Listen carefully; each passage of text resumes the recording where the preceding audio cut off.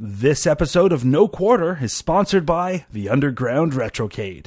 You love these games, and the way you want to play them is on the original cabinets. You want to see the side art, you want to feel the controls, and you want to hear REO Speedwagon on the stereo. So when you're in the Chicago area and you're feeling the need to play some arcade games, you can't fight the feeling, so give in. Head over to the Underground Retrocade, 121 West Main Street, West Dundee, Illinois. This is Starcade, TV's first video arcade game show, starring your favorite video games, and some brand new ones being introduced to the public for the first time anywhere. And now, here's your host for Starcade. I'm Mike McGinnis. And vice versa. No, that's not true. Okay, then I'm Carrington Vincent. That's a little bit better, I think. And this is No Quarter, the classic arcade podcast. Back for another week after a wonderful holiday. Well, the first half of the holiday season is over. The family part, the part where you hang out with your whatever family members you can stand for a day or two. So basically you're saying the drinking with family part is over and the drinking alone part has begun. Well, normally it would be drinking with friends, but who are we kidding here? Yes, drinking alone is up for next week for, well, everybody that I know. Excellent. And I am looking... my holiday was fantastic. How about yours? It was pretty good. Cool. Lots of family time and lots of food. I had a really good time. Family time, and there was wine flowing, so everybody got along, and I think that was a good thing. Cool. Excellent. Yeah. Were there any arcades or arcade gaming? No, your family, gaming family. The 1UP tends to have a weird schedule anyway during the holidays, and I know they were doing the stuff with the 1UP Colfax or whatever that music space is now called. I was too lazy and maybe slightly inebriated to bother to look up when the place was actually open. So my arcade experience this past couple of weeks has been limited to what we're going to talk about today. My arcade experience was limited too because we have no arcades in my city. Boo, my city. Aw, boo, Toronto. So annoying. Fourth largest city in the freaking continent, and we don't have any arcades. That sucks, man. It does. We have really good gaming cafes. There's a bunch but they're board game oriented. So there's one called Snakes and Lattes I like a lot. And you'll go there and they'll have 2,000 board games. These big cafes. You bring out games. You play. There's lots of those in the city now, but no actual arcade game places to go to. Very annoying. Well, hey, now that Rob Ford has a bunch of time on his hands, maybe you could lobby him to open some of those. Rob Ford should be doing a bunch of time. Yes, you can cut the ribbon in front of your basement arcade, Carrington. I live in a condo. I'm not going to really have a basement arcade. The people below me don't want me to have a basement arcade. Probably not. Hey, no. You down on the 7th floor, guess what I'm doing? So anyway, this is sort of a roundabout way of us getting to this week's topic, which is not a game, but a game show. Carrington, tell me about what we're going to talk about, please. Well, yeah, we're totally doing something different this time. Like you announced last week, you have decided to send us off on an arcade adventure of a different sort, and we are going to talk about a television show called Starcade that ran back in the 80s. Indeed. Starcade was a game show created and developed by James Caruso and Mavis Arthur, and originally ran from 1982 to 1983 on the WTBS channel. I guess that's a channel, or maybe that's a network. I'm not really sure. And then it was syndicated. It had a syndicated run from 83 to 84 for a total of 133 episodes, plus 3 or maybe 4 pilots. Yes, I have found info about 3 pilots. A few places mention 4, but I don't think there was actually a 4th pilot. I think it got picked up after the 3rd official real pilot. So I found lots of info about the first 3. And you're right, it was those James Caruso and Mavis E. Arthur. They came up with the idea, and then they funded the pilots, all 3 of them, with their own money. And the first pilot, which unfortunately doesn't exist in a full format, as far as I can tell, that you can watch online, but it was completely different than the show that Starcade eventually became. In the first show, it had 24 contestants, and they were in 3 rows of 8 players each. And then each row had the same game. So you had 8 people playing Defender, 8 people playing Centipede, and then 8 people playing Pac-Man all at the same time. And then what happened is, after that round where the groups of 8 are all playing, the high score for each game, one of the 3 groups of 8 people, one each, would be selected. The high score would now play off against the winner from the other 2 games. So those 3 current high score people would then play off on a 4th game. In this instance, the 4th game was Berserk. And then the winner of that would win the big prizes. And in this case, it was their very own Asteroids Deluxe game and an Apple II. The host was different. It was a guy named Mike Eruzione, I think. Eruzione? I don't know. He was the captain of your country's Olympic hockey team in 1980. So that was the one time you guys got really into hockey. You beat Russia and you won the gold, and you kind of ignored it ever since then. None of us up here were that impressed. Yeah, it's very strange because he was the one that actually scored the game-winning goal against the Russians in 80. See, there you go. And he was the host.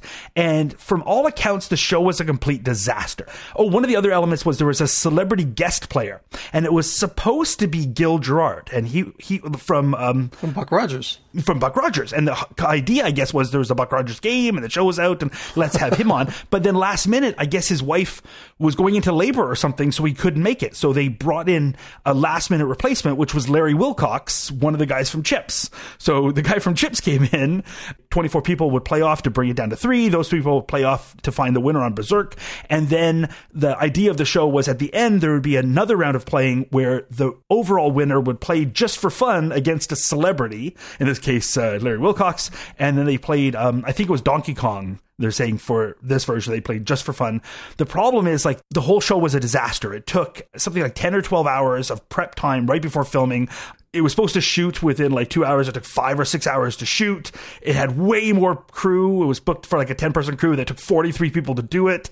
The host, your hockey player guy, was crazily nervous and had never really been on television. He flubbed all his lines and he was sweating like crazy. And I guess it then took like 12 hours to edit the show. Wilcox was ready to walk off the set because everything was taking so long. So he's like, this is way beyond my contract. I'm just leaving. So they had to like shoot bits with him so they could edit them in later. The whole thing was a disaster. They did bundle it up though, and then bring it over to, I think, NBC to try to get it picked up. And it didn't get picked up. They said, just no. They did broadcast it because you could just book time on stations and broadcast them locally. It actually broadcast a few times out in California, and it was really popular in its time slot, but then just seemed like such a nightmare to produce and very, very expensive, and it never got picked up. So that was sort of like the first pilot, and it went nowhere. And then they did a second pilot. Sounds like with so much action going on in the studio and so many players, and I can imagine that it would just be a nightmare to have to edit that. Yeah. I don't think anybody would really want to do that long term. So it makes sense that while it was popular, hey, look, there's people playing arcade games on TV. How cool is this? I've never seen this before. From a production end of things, no, I could see that, nobody wanting to be involved with that more than 1 or 2 shows.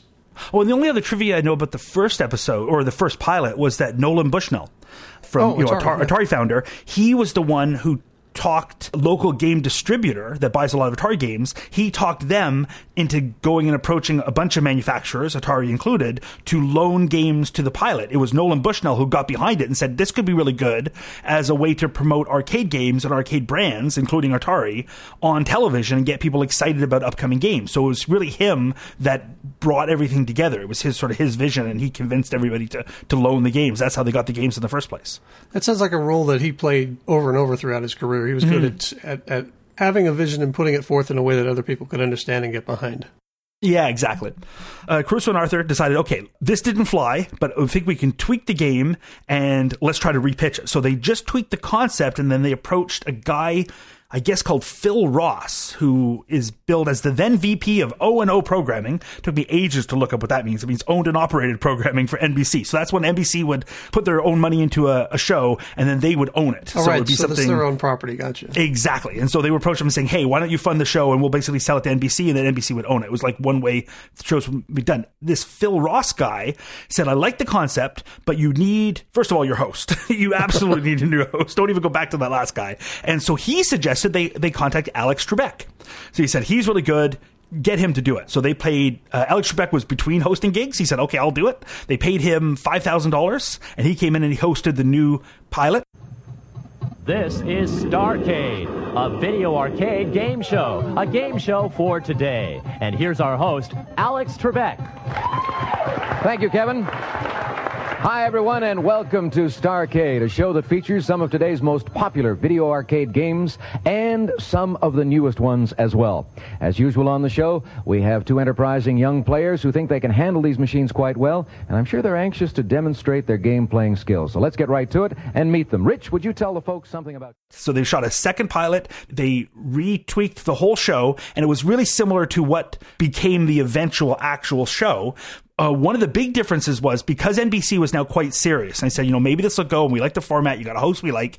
So what NBC said, what we're really going to contribute is we're going to send over 2 standards and practices people who are going to oversee every single thing you do, because this is really easy to get yourself sued. They taught him all about the quiz show scandals and all these things. He said, you can't just have a game running and you say, oh, I think he had the high score, and here, have an arcade thing. And it's too shady. It looks like too rife for people to cheat or to game the system. Mm-hmm. So they said, we're sending over a couple of S&P lawyers, and they're going to oversee every single thing you do. so this time it took twice as long to shoot and 24 hours to edit because you had S&P lawyers involved. And after all of that, they finally got it and got all the NBC S&P people happy. They brought the show to NBC, and NBC said, you know what, we've changed our mind, we're not interested. So it got turned down again. So by this point, I guess Caruso and Arthur are $60,000 into this attempt, all with their own money. Like, they haven't gone out and raised fund. They're just bankrolling them themselves. So $60,000 in. They have 2 pilots that were sort of nightmares to produce, and nobody's bought it, and they're getting a little desperate. And they're basically the people behind JM Productions. So JM Productions steers them towards cable TV instead of broadcast TV. And it's weird to think like that's an odd thing, but at the time, cable TV was actually relatively new. Everybody in the early 80s and through the 70s and earlier broadcast NBC, ABC, CBS. That's real television, and everything else is kind of like Wayne's World. So whereas cable was really starting to go. Yeah. Exactly. Caruso and Arthur said, you know what, this could work if we can do it and go big, and it's not going to be some little public access thing. Let's hitch ourselves to a decent cable thing, and maybe there's a chance. At this time, cable has like maybe only 10 or 20% penetration into the US. Only about 20% of America could even get cable, but it was growing, and it looked like it might be the future. So they did a deal with WTBS, which was Ted Turner's thing. They leaped on board when Ted Turner was just getting into this, and the WTBS Superstation was his syndication arm, where they were looking to produce television and go do like the cable thing that has now become most of TV. They did the deal with Ted Turner, got a contract to produce 13 episodes. Ted Turner brokered a deal to bring on a sponsor, and so Parker Brothers came on as the first sponsor. Alex Trebek, because it took so long, Alex Trebek was now no longer available. He got picked up for doing something else. I don't know, maybe Jeopardy, who knows.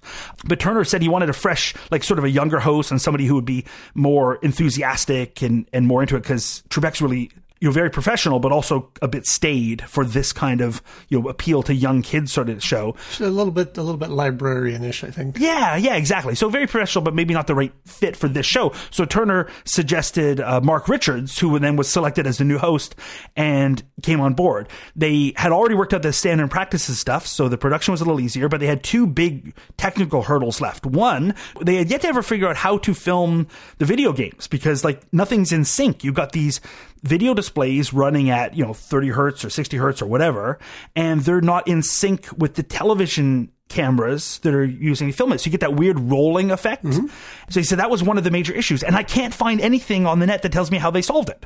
I don't know. I guess they solved it, but I don't know how. And the other one was how to guarantee accurate scoring. So the big hang up was, how do you guarantee that after like the 50 seconds, we'll get a while into the structure of the show, but if the two guys are playing head to head for 50 seconds or 30 seconds, how do you guarantee that they get exactly 30 seconds and who the real winner is, and there's no cheating and all that? So they finally solved it with a super high-tech idea, which is they bought a TRS-80 Radio Shack computer that had a built-in clock and was able to just pause the videotape. So put the videotape on, you'll press spacebar, and that'll start a timer, and after exactly 30 seconds, it'll just stop the videotape and it'll stop recording. So you look at the last frame you recorded, and that's the score. And that was good enough for S&P, and that's how the show, for its entire length, they were using this Radio Shack TRS-80 computer behind the scenes because it had a decent enough clock and could do 30 seconds. Wow. That's crazy. Yeah, and so then that's basically how they got picked up for the first 13 episodes, which is essentially season 1, but then got extended. And so that essentially became the first season, and it ran on WTBS, of course, on Saturday mornings at 9 o'clock Eastern time. But I don't know if it ran in Canada, because here's my admission. I know lots about this because I've been researching it the last week. I've been watching the show online for the last couple of years because it's fun, but I never watched this as a kid, never heard about it. I'm not even sure if it played in Canada.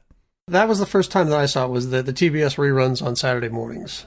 It wrapped up in January of 1985, which is kind of my junior high school years, September of 84 to January of 85, and then the reruns probably kind of around that time. So, I distinctly recall having some rather vicious rows with my sister over what we were going to watch, and I insisted on this, and she wanted to watch Strawberry Shortcake or something. And I usually lost, but when I won, that's what we watched. So you're saying that next show we'll be discussing Strawberry Shortcake? Pretty much, yeah. Either that or My Little Pony. Excellent. My Little Arcade. That's right. Oh, that's what we should have called our show. That should have been our show title, My Little Arcade. Launching soon, new show from Mike and Carrington. That's right. So yeah, it ran through, as you said, 133 episodes in total, syndicated, and I know that I've seen it since then. They ran the entire series on G4 a few years ago, back when G4 was still a cool network. But I know that I've seen it here and there since then. It does have an official webpage, starcade.tv. It's terrible and it's ugly, but you can see every episode there. And I like the fact that they have it arranged by game, too. So you can see the episode number. You can watch them by episode numbers, or you can go over to the game page and select the game you want to see them play. That's really cool. And you're right that it's a useful and interesting website, but it is a horrible-looking website. We're talking like GeoCities Web 1.0 here, folks. It's bad. And myself was one of those big under construction little animated things. Yes, and the dancing hamster up in the corner or something. No, part of me wonders if that wasn't an intentional touch on the web designers, from the web designers to kind of make it feel like the old time 80s television or something like that. But really, guys, you don't need to do that. The stuff is also available on YouTube if you prefer a more modern interface. You'll notice that I'm sure if you listen to the show for any length of time, you've heard us. We do insert clips from the Starcade into various shows, especially when we're talking about a game that they played, because it's a lot of fun. Did you mention? So Mark Richards, I think, is where you had left off talking about the hosts. He went for the first 13 episodes. He was the host, and Ted Turner actually replaced him because they felt that Richards didn't look comfortable on camera and didn't seem very interested at all in the video games. And so he was replaced by Jeff Edwards with episode number 24, So the first 23 episodes were hosted by Mark Richards, and then from there on out, it was Mark Edwards. This is Starcade, TV's first video arcade game show. A game show for today. And here's your host, Mark Richards. Hi, and welcome to Starcade. Our two players have been warming up for today's exciting competition, and they'll be playing each other for fantastic prizes by competing on the world's newest and most exciting video arcade games. Players, do you think you've warmed up enough? Yes. How about you? You want to play and have some fun?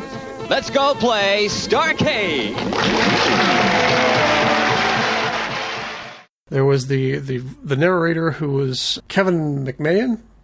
Yes, Kevin McMahon. I really enjoyed the interplay, especially between him sometimes and the host, where McMahon would talk about a game and then kind of toss it back to the host, and there was a little bit of teasing and play, and you could tell that these guys didn't really take it too seriously, but they were having a great time, and especially with some of the more, let's just say, socially awkward contestants, it worked really well. So there are certain titles, movies, hits, cult classics, whatever you want to call them, that were recorded back in the 80s on somebody's VHS and have slowly made their way onto YouTube, and they've been remastered. Things like the Star Wars Holiday Special, they're crappy VHS recordings, but they've been cleaned up over various generations, and they begin to look more and more digital. I'm sort of glad that nobody has ever done this with the Starcade episodes. They still look like that grainy sort of, where you hit the record button on the VHS player and it's doing the tracking thing, and it looks kind of crappy, but you can still see what's going on. There's something very, I don't know what the word is that I'm looking for here, but it's just really authentic. Yeah, I enjoyed the game show then. Definitely like it now. It's worth checking out, I think. Oh, absolutely. I have a real soft spot for it. And this is something that, unlike a lot of the games, the popular games that we've talked about and former shows, I both enjoy the game and have that nostalgic connection from remembering playing them in the past. We've also looked at a lot of games in the history of our show so far that I had never played, so I don't have that nostalgic connection. I just really like them. And this feels similar to that to me, because I never watched this show in the 80s, never even heard of it in the 80s, and now I love it. So while I have no nostalgia connection, it still seems, like you were saying, very authentically 80s, and it's really fun. It deals with a subject that's really close to my heart. I love watching the people play the games on it. They're playing sort of bigger name games and some of the really obscure stuff that we've played wouldn't have necessarily appeared. But I've only watched, I think maybe now a total of 25 or 30 episodes that I've actually, taken the time to sit down and watch. And like you're saying, there's 133 of these things. So there's quite a few to get through. I'm really enjoying it. Like I'm super glad that I kind of stumbled on the show ages ago. And every once in a while, I'll be searching for something for this show, and it'll bring up Starcade, and I'll just sit down for the next 22 minutes and watch the episode. It's really entertaining. I like the fact that they found a way to make it interesting, too, because as Flack and I discovered at the Kong Off 3, it can be really boring watching somebody play a video game for more than about 15 or 20 minutes. Even the best in the world, like Billy Mitchell or Steve Wiebe, gets kind of old after a while, and the 30-second limit, I think, allowed them to keep it fresh and to keep the format moving, and so you're not just sitting there watching two guys play a game for a half an hour. In case people haven't actually seen the show, I guess we should talk a bit about the format of each show and how they go through. So there's 2 players. We talked about how in the original pilot it was 24 people playing. But the real show, as it got broadcast for the 133 sort of official episodes, it's usually 2 players competing, and they're going to play through 3 rounds. Each round starts with an arcade game-related question, and the first to buzz in and get it right gets to pick one of the 5 games on offer to compete. And then the 2 players play that game for 40 seconds for most of the show, it seems. I think it was then later expanded to 60 seconds and then later brought down to 50 seconds, but in that sort of 40 to 60 second range. And then there's a second round, which is essentially the same thing again. But by the end of the second round, the player who's at that point in the lead could play a thing called Name the Game. And again, I think this was only on the earliest shows. And if he could name it was either 3 or 4 games just from screenshots, and they would win a prize. And then there was a third round doing the same thing again, where they have the starter question. Whoever wins gets to pick a game. And this third round is shorter. It's only 30 seconds. Then I think later expanded to 40 seconds. And the whole idea was at the end of the 3 rounds, whoever had the highest cumulative total score, they've won now the official game show. So they'd win some sort of prize. But then they'd get to pick one of the 2 remaining games that had never been played of the 5 on offer for that given episode.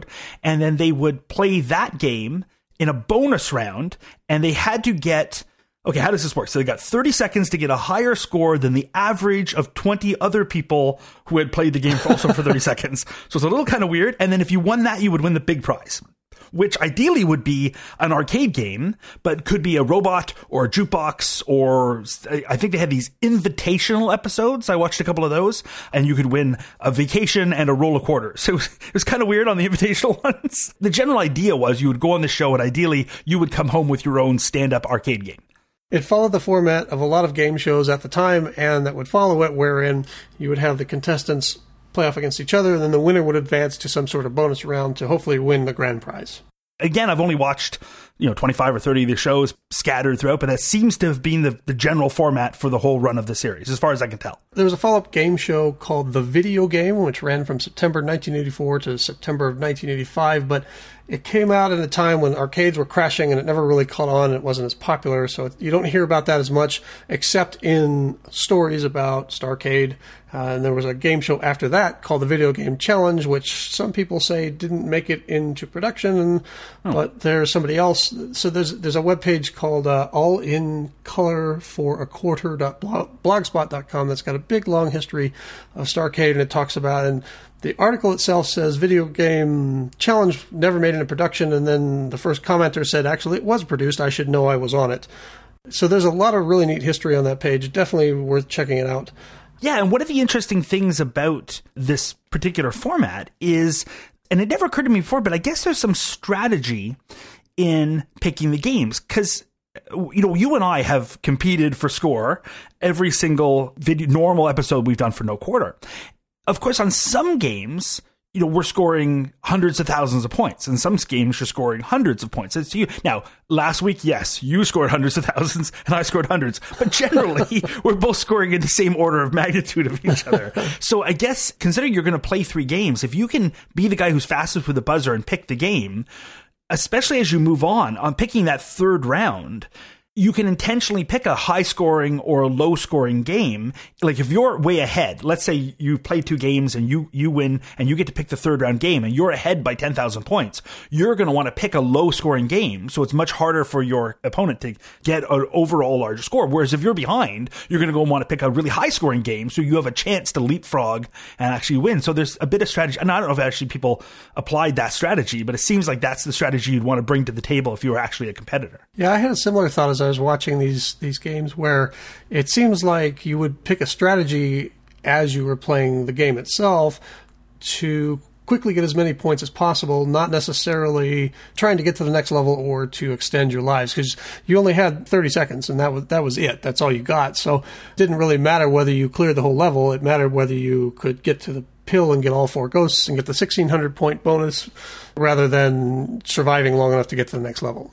Mm-hmm. If you think you're going to win, you want to leave at least one game unplayed of the 5 on offer that you could play in the bonus round and do well at, because that's where you get a chance to actually win the big prize. And you don't want to leave 2 games you suck at, because then you won't be able to go home with an arcade, which is the whole point of going and competing. So yeah, I really like the way that they were able to sort of work in a lot of different game elements, especially later on, and make them work. As you said, Carrington, the first pilot was a disaster and would not have worked had they tried to go forward with that. But they stuck to some tried and true game show formulas, and it worked out really well. It's interesting that it switched hosts, that it did like the Darren from Bewitched thing, where there's so many episodes with one guy and then suddenly there's a new guy. Yeah, and I think, again, that had to do probably more with Ted Turner's personality. You know, he's a kind of a colorful guy, and it's, you know, he named the network after himself. And he was the one, I think, who replaced Mark Richards because he was boring and didn't seem like he was interested in the games. Well, I had read a trivia thing saying that Jeff Edwards didn't ever play video games before this show either, but was sort of more professional at being able to show enthusiasm, right? Because that's the job, right? So those are our championship teams. And now here's your host for Starcade, Jeff Edwards. All right, Kevin, thank you very much. Hi, welcome to one of those very special days in Starcade when we find out who is the champion among champions. We have with us 4 teams of Starcaders. They have already played and won on previous Starcade shows, and they're back to compete against each other, and one of them is going to win this RB5X programmable robot. Starcaders, good to have you back. Now, before the show, we matched you up at random to see who would be the opponents in today's 2 matches. The winners of each match will go on to play each other for the championship. So, Kevin, if you will, tell us who the first 2 teams are. I like, having seen shows scattered now throughout the whole run, I like Jeff Edwards better. I think he was a better choice for host. He's a little more fun, a little more playful, and I thought, like you mentioned, the interplay between him and the announcer, Kevin McMahon, is a little more fun as well in the Jeff Edwards era. Right, he could at least pretend like he liked what he was doing. Right, and he'd also roll his eyes, and I think he was sort of good-natured away, but because Kevin McMahon, the announcer, would sometimes say things where I'm like, oh my goodness, I can't believe. I was watching one episode where they did this thing that, in fact, we haven't talked about them yet, but they'd come back from commercial and they would have something called the Starcade Hotline. Yes. And it would be like a little mini info or news segment. They would talk about like a current high score or the high scores of some of the crew members, or here's a look at a new game coming soon, or an idea, or just a little segment, something to just bring the show back from commercial. And there's one of those where they're talking about death in video games, and in particular in one of the Laserdisc games, I think Dragon's Lair. And in Dragon's Lair, they're saying, Dragon's Lair, he dies in many of these ways. And now here's a man who knows all about death on video. And that's how he throws it over to the host, Jeff Edwards. And I can see Jeff sort of looked like surprised that he said that, but then took it in stride and kept going. And I thought, that's pretty funny. So that kind of thing really I find very entertaining. So as I was reading this documents that we would need to know to do the show, Carrington, I kept seeing the That's Incredible video game tournament, which starred Eric Ginner, Darren Olson, and Ben Gold. Of course, a couple of those names might be familiar to those of you who have seen Chasing Ghosts and King of Kong, because they were secondary characters in those movies. And in fact, I think Ben Gold actually talked about winning one of his video games on That's Incredible. I could never really find the link between That's Incredible performance and Starcade. Do you know anything about that, Carrington? Nope. I Awesome. don't know anything about this, but That's Incredible. I remember the show sort of vaguely. I haven't thought about that in forever. Holy cow. Next we're going to be talking about Battle of the Network Stars. Oh my goodness. This is seriously old school. So, Carrington, did you watch any episodes specifically? Of That's Incredible? Well, not that, well, that too, but of Starcade. Well, I did. I decided to pick an episode and sort of research it. Because we're sort of making up this show as we go, and this is a different format for this particular episode. I really, honestly, wasn't sure what we were going to talk about, so I thought I'll pick a particular episode of Starcade. We'll watch it, and I'll try to read around the background of it. Glancing around, the one I decided to pick was one of the different episodes. We had mentioned before how they had invitationals. So they'd have episodes sometimes where they were bringing back former winners that would come back and play against each other to win a trip. And they also had episodes sometimes where it would be like there was an all Star Wars show where instead of being you pick random things, it's just you're gonna keep playing Star Wars. Oh, a theme and it was show, a way to right? really promote a particular show. Yeah. So they had an all cliffhanger show. And that caught my eye because we had talked about Cliffhanger. And so I watched that episode, and the winner ended up, oh, spoilers, the winner was a fellow named Mark Walsh. So I went over to the official Starcade site, and first I watched the episode, and it was really fun, and they played Cliffhanger, and it was all Cliffhanger. And there was 2 guys playing Cliffhanger, and a third guy who was like a Cliffhanger pro who just played Cliffhanger in the background to show people, and he was going to play like the game all the way through so you could see the ending at the end of the episode. It was just like Cliffhanger, all we're going to talk about is Cliffhanger. It was kind of a weird episode. Okay, Andy, nice to meet you. And you are? My name is Mark Walsh. I'm a sophomore at Camp Lindo High School in Moraga, California, where I play trumpet in the marching band. Oh, good. I'm also interested in computers. I like writing computer games, and I also have written one magazine article that's been published, and I'm working on another one right now. Terrific. Good for you, Mark. A lot of accomplishments there. As you know, our contestants are matched up based on their ability in playing today's games. And one of you is going to have a chance to win this fabulous video arcade game. It is Cliffhanger. And maybe that'll give you a little clue as to what a special game this is. You guys shake hands, and Kevin will tell us why this is kind of a special day here on Starcade. Kev? There's only one game on today's show, Jeff. It is Cliffhanger. And sweeties, you're gonna love it. Okay, Kevin, I know we're gonna be going with the dialect today, I bet. All right, Cliffhanger it is, and Andrew and Mark. So this Mark guy competed, and he ended up winning, and he actually won the Cliffhanger. Like, he won the whole thing, won the bonus, took home the Cliffhanger arcade game, won the whole thing. So I went on the official Starcade site, because what's nice about there, like you were saying, you can look up by show, you can look up by arcade game, you can also look up the contestants. And so they've got a list of all the contestants, and then a lot of them have done what they call checking in, where the person says, oh yeah, I was that guy, and they'll write in a letter, and they'll talk about their experience, and they post it on the Starcade site. So it's kind of fun after seeing an episode to read about that. So I looked up this Mark Walsh fellow. On the official Starcade site, it says, Mark was a contestant on a special Cliffhanger show. Cliffhanger was a brand new Laserdisc game when this show was taped, and when the show was over, Mark took home his very own Cliffhanger game. We invited a previous Starcade contestant, Marcello Hassman, Marcello Hassman, to come and play the Cliffhanger game during this special show, so all the Starcaders could see the fair damsel rescued. When the show ended, Marcello did just that, or at least Cliff, the suave international hero, saved the princess with assist from Marcello. So it's got this, it talks about the episode and how fun it was.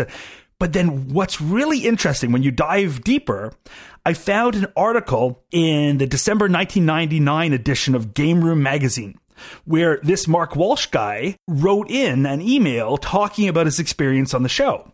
And he has like a whole bunch of other info that did not make it on the official site. He talks about how by this point they had switched. There was those original 13 episodes, and then Ted Turner came to them and said, this looks great. What about doing it daily? And he upped the number of shows that they were going to purchase from just 13 to 133 or something, and said, I want to put it out much more often than just Saturdays. Let's produce a whole bunch really quickly. So the way they produced them by the time Mark Walsh was on the show was they would bring in a whole bunch of contestants. They would all be in like a green room. Then they would bring them out 2 at a time, put them through makeup, and then have them play their game. So some contestants would have to sit in this green room and get nervous. So he talks about waiting backstage, and he talks about how when they go to the tryouts, they were specifically told it's important not to dog it, because they tried on each episode to match up 2 people who were relatively close in arcade skill on the games that were selected, because otherwise it wouldn't be an interesting episode if one guy just walks away with it.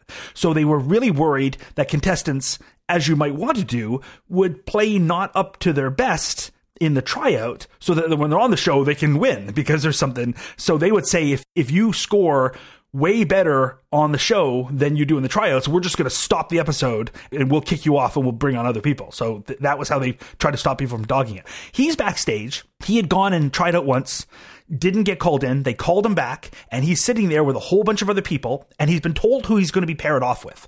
So Mark and this other fellow are sitting there, and the other guy, he says, is trying to psych him out. He's talking about how amazing he is, all these various shows, telling him what his high scores are. And he goes, I'm getting more and more nervous. I don't know. And then they go out onto the set, and he's very surprised to see that it's just 6 cliffhangers. Like, he wasn't told it was all cliffhangers. The announcer talks about how these 2 kids have been picked to be on the show because they're really good at cliffhanger. And he's thinking, that kind of makes no sense, because I don't think I played it more than once or twice in testing, and I don't recall being very good at it. So the kids are quite surprised that they are supposedly good at cliffhanger. And then he says they'd also brought in this cliffhanger expert. So Mark writes that this other fellow had previously been a contestant, winning on the Dragon's Lair episode. But I think the real reason he came back is because he was dating one of the crew. And he didn't actually play the game during the show, but he stood at one of the machines pretending to play whenever we were competing. And then I guess they just dubbed in the video later. So it wasn't done the way that the official site and all the official records say that it was done. Interesting. So so then it goes to the game, and he talks about his experience on the show, which is fun. Like, he sort of botches the first question, and then he does well. And then after 2 scores, he was slightly ahead. So he got to play that name the game round, and he named them all 4 games correctly. So he says, I won a cheap Lasonic cassette player and a cheap Miss USA collection necklace, which I remember. That is what he won. And then he says he did really well in the 3rd round. That locked him into the final round play. And he says, and I remember this from the episode, also thinking it's weird. He goes, so he wins the 3rd episode, and he did basically a perfect round, because this time they're just playing the same bits over and over again, because it's the same game every time.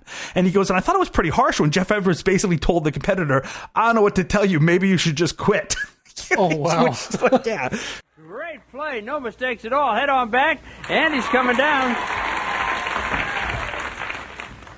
Andy, I don't know what to tell you. I don't know either. I don't know whether you have a chance or not. You can get in there and hope for some high-scoring screens and hope it works out. All I can say is good luck to you. Thank you. Don't get killed. Or maybe that's the easy way out for you. I don't know. All right, cliffhanger it is. You have 40 seconds. He says, because he won the game, his prize was the RB5X home robot, which he sold a couple of years later for $300. And then he said the robot company went bankrupt basically in the same week his robot arrived. So the company never got around to telling Starcade that they gave him the robot. So Starcade then, about a year later, sent him a big roll-top desk as a consolation prize, because they said, I'm sorry you didn't get your robot. He's like, oh, thanks for the desk. So he won in the round, and he says mostly because he just had played the same game over and over on the show and just got good at it. He says, hence I spent my teen years with a cliffhanger machine in my bedroom. And he talks about how the machine had some glitches, and he had to go to the local Bally shop and swap out some parts and things. But because he had now cliffhanger, he actually subsequently became really good at cliffhanger in a way he wasn't when he was billed as a cliffhanger expert on the show. And he says he got good enough that there was a cliffhanger at the local Chuck E. Cheese, and just for the hell of it, I once played it through blindfolded and using my feet. That's hilarious. And they said 1986, I went off to college, and soon after my parents moved the machine to the garage, which is where it sits now. So it's really interesting to see the episode first from the official account that's listed on the Starcade site, and then separately from the point of view of one of the kids on the show who was the winner. Said, I don't think that guy was really playing. I think he was dating a member of the crew, and I wasn't a cliffhanger expert. They just brought us on. And yeah, the whole show, I find, both the history of the production of Starcade and then watching the individual episodes to see how they play out, it's all really interesting, really fascinating. It seems to be as sort of rocky and shoot from the hip as the arcade industry itself was at the time. Like you said, it's really fun to watch this because it still looks like authentically 80s. It looks like something that somebody's just put a VCR in, and I'm happy it looks that way. I just really enjoy watching these things. Carrington, earlier you were talking about the production trials and tribulations that they had to go through, and I was reading this reading an account here that talks about Caruso and Arthur and how they got it onto NBC. It says Caruso and Arthur revamped the show's format after the pilot, redesigned the set, and then contacted NBC in Los Angeles to make an appointment with Phil Ross, then VP of O&O, as you said. After they sat down, Ross pushed a button, causing his office door to automatically slam shut. Caruso and Arthur began enthusiastically pitching in the show, reading from the script and showing him the pilot. After 3 hours, Ross asked them how they'd gotten into his office. When they told him they just called and made an appointment, he said that he admired their chutzpah and suggested that they contact Alex Trebek to host the second pilot. That's hilarious.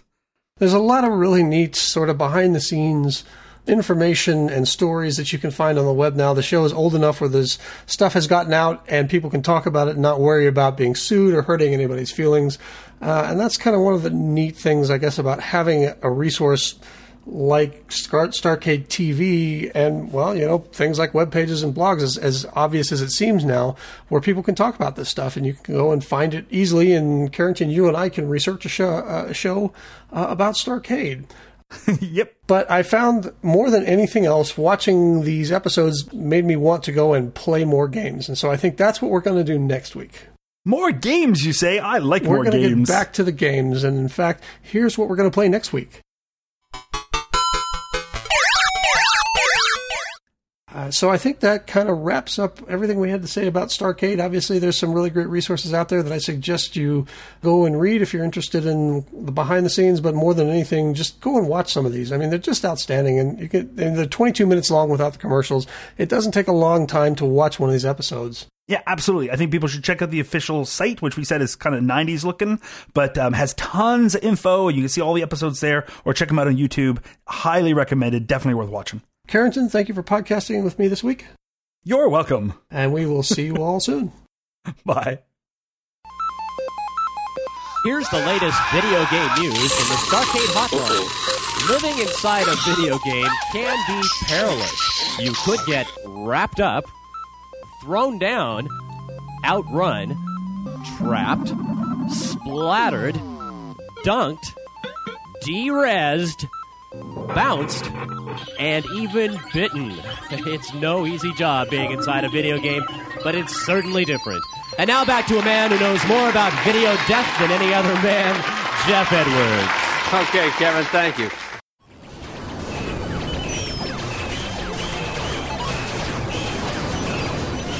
You've been listening to No Quarter, the classic arcade podcast. Feedback can be sent by email to noquarter@monsterfeet.com, or you can find us on Facebook as No Quarter Podcast, and on Twitter we are @NoQuarterShow.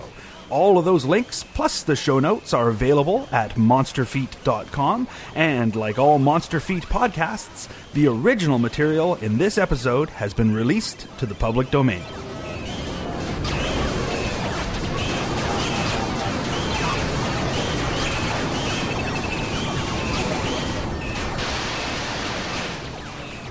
Time has come when we must leave you. Sorry that we have to go. See you all again next week on another Starcade show. Da-da-da-da-da.